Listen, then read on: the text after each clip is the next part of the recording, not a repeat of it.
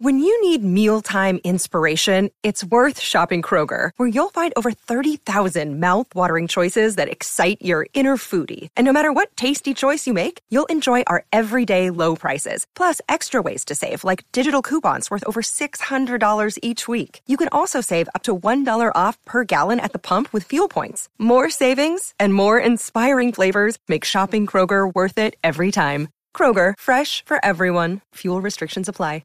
Another day is here, and you're ready for it. What to wear? Check. Breakfast, lunch, and dinner? Check. Planning for what's next and how to save for it? That's where Bank of America can help.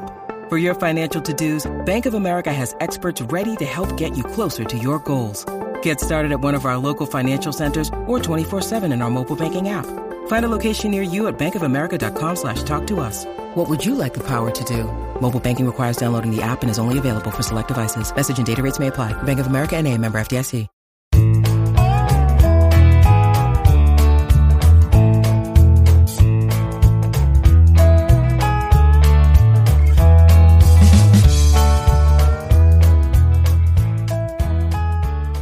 It's Friday, August 19th, and you're tuned into the Cleveland Baseball Talk podcast. I'm Joe Noga, joined by Paul Hoynes. Hoynesy, the White Sox are in town to open a 3-game weekend series against the Guardians, the first place Guardians, as the Sox fell yesterday to the Houston Astros, actually got blown out by the Houston Astros. So they are now 2.5 games back in the AL Central. The Twins still a game back of the Guardians. But this pretty much is a big series here to give the Guardians a chance to maybe put some distance between themselves and one of the 3 contenders in that Central Division. Yeah, definitely, Joe. A big series. It'll be a good series for baseball fans who like to see meaningful games in mid to late August.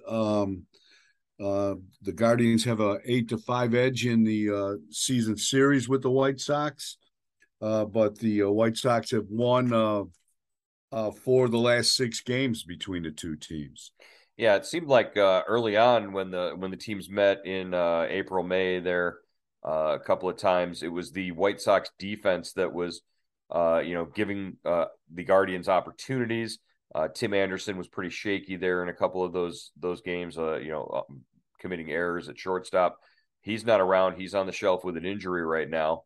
They brought in Elvis Andrus as the longtime Cleveland nemesis. Elvis Andrus is part of the White Sox now, and because they also had an injury to Lurie Garcia, who had been playing shortstop, so they need somebody there at shortstop. How much can Elvis Andrus maybe impact this series this weekend? Well, Joe, the guy is 33 years old. He was released by the A's, but when it comes to hitting against Cleveland, he might as well be 21 years old and in his prime. He's, he just wears them out. It's he's hitting 342 against the Guardians, and at Progressive Field, he's hitting 378 in his career against the Guardians. He's just when he sees that Cleveland uniform, it makes him a different hitter, and he's been like that. He made his debut against Cleveland, got a hit in that game, and he hasn't stopped hitting since. Yeah, I remember stretches where he would go out there and just put up, 2-3 games where he's getting, multiple hits, 3 hits in a game. You'd look up and he'd even be driving the ball out of the park, and it's a dangerous position because you don't know what he can give you coming to a new team for the first time from Oakland. I mean, he obviously wasn't expected to be doing much in Oakland with that team, but now he's on a playoff contender, and you don't know what you're going to get out of the veteran here, Elvis Andrus. So the Guardians need to be careful when they see him come to the plate this weekend. Yeah, definitely. This is a guy that is World Series tested with the Rangers. He's been around. He knows how to handle these kind of situations. But the silver bullet that the Guardians have is Brian Shaw. Andrus is 1 for 15 against Shaw, so maybe we There you see a go. lot of Brian Shaw versus Elvis Andrus matchups here. That's the one head-to-head matchup that the Guardians know they have an advantage in. In terms of odds to make the playoffs, I know Fangraphs right now has the Guardians in a pretty good spot percentage-wise. Out of the three teams who are contending in the Central right now, Fangraphs indicates that the Guardians have the best odds right now to win the division and the best odds out of the three to make a wild card spot if they don't win the division. Yeah, right now to win the division, Joe, they Fangraphs rates the Guardians at 51.9%, the Twins at 49.5%, and the White Sox 43.9%. As for strength of schedule, the Twins are going to face the strongest opposition. They're facing their opponents have a 499 winning percentage. The Guardians opponents have a 498 winning percentage, and the White Sox have the easiest path with their opponents have a 476 winning percentage. Yeah, it's almost like go back to my Star Wars roots. Don't tell me the odds. You Don't know, tell me the odds. That's don't tell right. me the odds. I it just from an eye test right now, the Guardians look like they're a team that's got something rolling, but you just know in the back of your head, it's still a bunch of young, inexperienced kids, and when they're faced with those playoff testing moments, we still haven't seen what they're going to do. We've seen them rally, we've seen them come back in late innings. We've seen Josh Naylor do it. We've seen Stephen Kwan step up and produce. Jose Ramirez. Wednesday night's comeback victory is a good example of that. But we just don't know what we're going to get down the stretch from this team, and so the odds really are inconsequential when you don't know what this team's able to do. We know what they're capable of. We just don't know if they're able to do it on a regular basis. Yeah, that's a great point. And as the later the season gets, the tighter the races get. Although you can't get much tighter than the AL Central. The more we're going to see exactly how all these young players respond to that. The good thing is, Joe, they have the majority of their games at home. Going down the stretch here, and they played very well at home. They're 31-24 at Progressive Field. I think so that will work in their favor because, they really have been kind of MLB's road warriors through the first, 118 games of the season.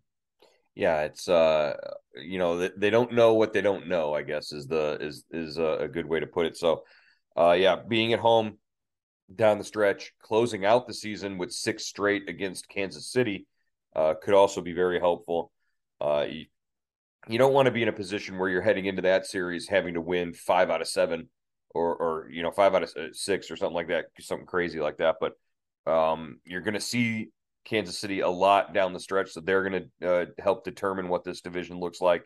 And it all starts tonight with this big matchup between was it Tristan McKenzie and Lance Lynn in the opener, and if they're patient and if they catch Lance Lynn on a night where he's maybe having to work a little harder, this could be a good night for Cleveland. Yeah, definitely. And Tristan has thrown like 10 just 10 and a third innings against the White Sox.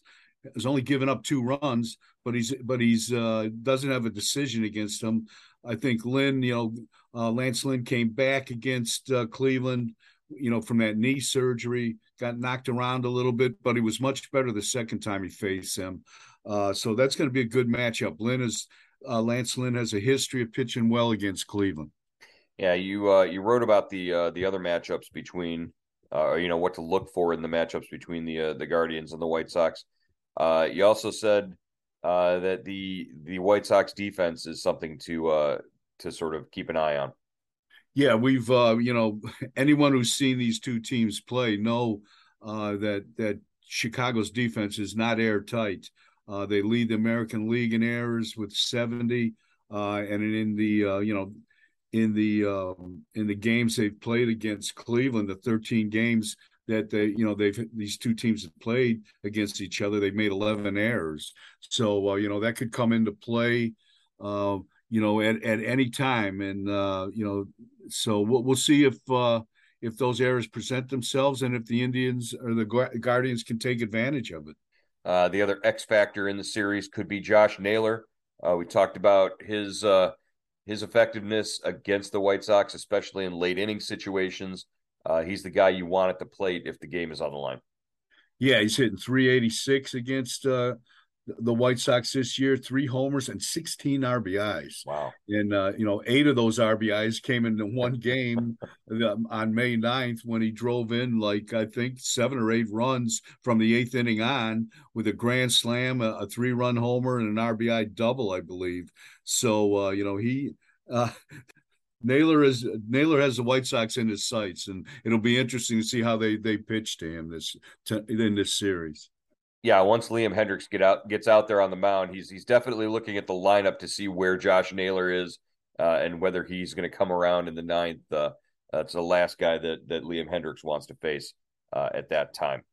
All right, around baseball, some other news, some other things to talk about here. USA Baseball announced that Mark DeRosa, one-time Cleveland player, Mark DeRosa, is going to be managing the USA Baseball team in the World Baseball Classic next season.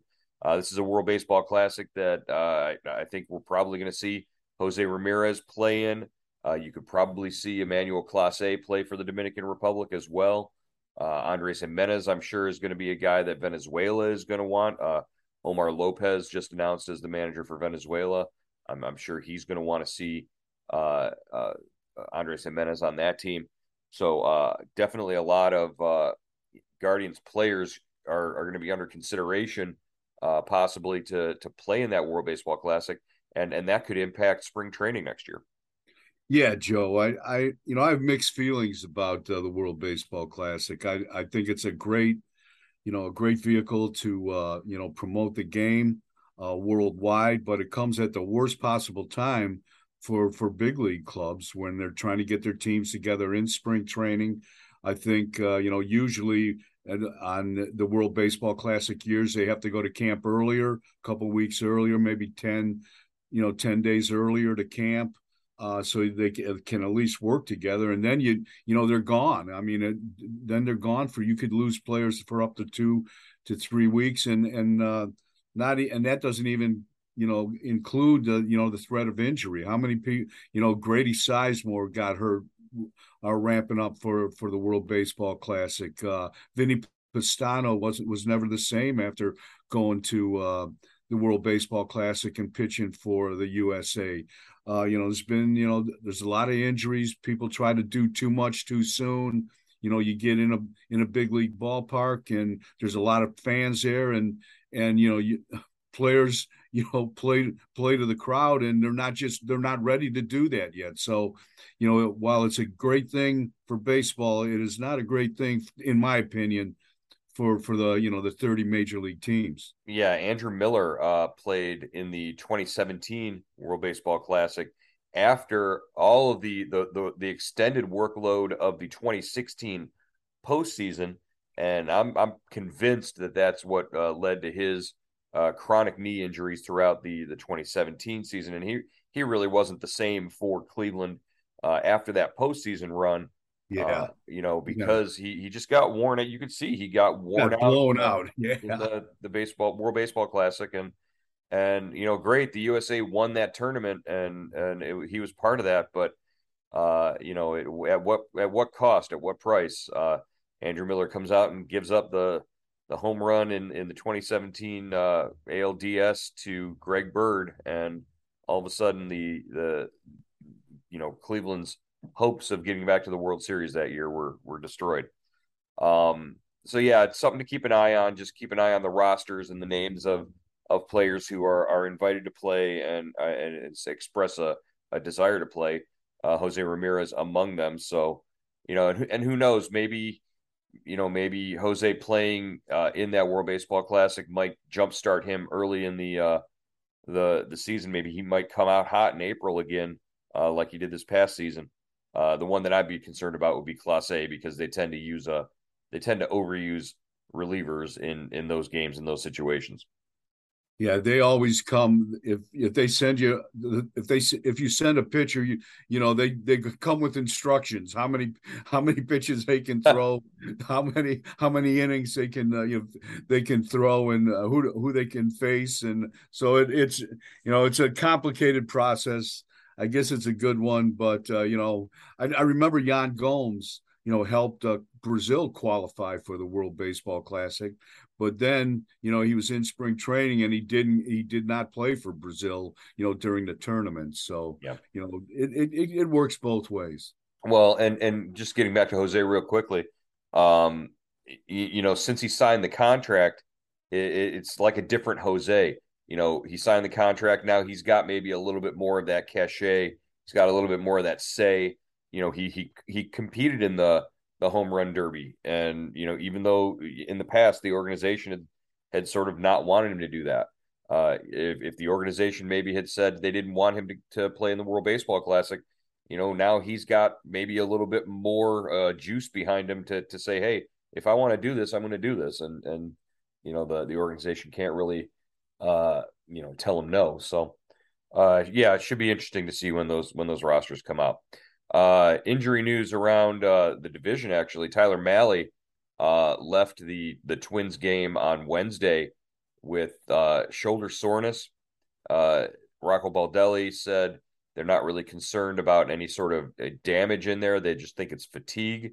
But we'll see how long that keeps Tyler Mahle out of the rotation for the Twins. Yeah, he was a trade line pickup from the Reds. He had some shoulder issues with Cincinnati earlier this season, and he's being counted on, to really fortify that rotation, that Twins rotation going down the stretch.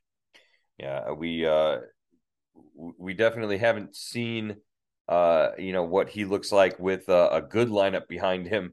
We saw him in Cincinnati, where, if you maybe got a run or two on him, you could possibly, win a game, just because the Reds lineup wasn't all that great this year. I think that actually happened. They beat him up a little bit in Cincinnati, so we'll see how it goes if Mahle factors into the Twins and Guardians matchups later on the rest of the season.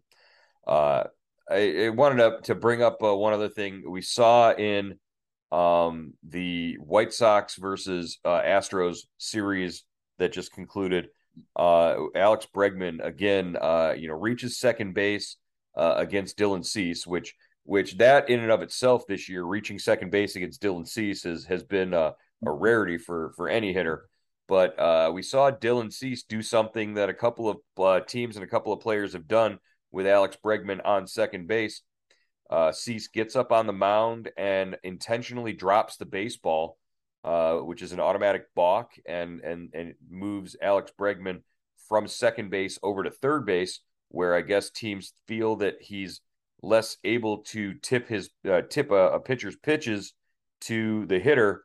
I don't know if Cease is using the PitchCom system or not, which would sort of eliminate that. But apparently Alex Bregman is really good at letting his teammates know who are in the box what pitches are coming, because it's the second time this year that he's been intentionally balked over to third base to prevent that sort of situation. That's interesting, Joe. The only other guy I ever saw do that was Bob Wickman in at the old Metrodome against the Twins. He intentionally balked a guy from second to third because he didn't want. I forget who the runner was, but he didn't want the guy stealing signs. But that's something else. I mean, maybe Bregman's got like a transistor in his hat. He's intercepting the signals from the catcher to the pitcher. Either that, or Cease, might hold his hands a little high, and he might be able to see a pitch grip or something like that, and he's going off of that. If that's the case, that's on the pitcher, man. Pitchers work so hard to, sort of refine their mechanics and not tip their pitches. Whether it's going to be a breaking ball, whether it's going to be off speed, based on the grip, based on where they're holding their hands, based on their positioning. Maybe Alex Bregman is just really good at reading body language, and he's able to help his teammates out that way. That's a little bit different than electronically stealing signs and relaying them with a trash can. That's actually like the more acceptable form of cheating. I think if that was what the Astros had been doing all along, then I don't think anybody would be booing them the way that they still are at every ballpark they go to. And as far as I'm concerned, that should continue until the players from that team are long since out of the game. Yeah, I hope Cease never does that. Drops the ball on the mound when there's a guy in third base. I saw Tony Sipp lose a game like that. They were playing San Francisco. Sipp unintentionally he just kind of flinched and dropped the ball. The winning run scored, and Cleveland lost 1-0. Well, the one that scares me is James Karinchak, the way he flips the ball up in the air. He does it. It's out of habit. It's this weird like idiosyncrasy that he has. But if he's ever engaged on the mound with a runner on base and does that and accidentally drops the ball, he could be in a lot of trouble. That there's a time and place for that kind of movement, and you don't want to drop the baseball. No, that's a bad thing. All right, Hoinsey, we are heading into again, like I said, a rock and blast weekend, a big weekend at the ballpark, Friday, Saturday, and Sunday. The Sunday game is on Peacock, so you got to get up early. It's a noon start, and everybody loves those Peacock games. The players do. I know that for sure. So we will be looking forward to your coverage from the park tonight and tomorrow. And we'll talk to you again on Monday here on the Cleveland Baseball Talk podcast. All right, Joe.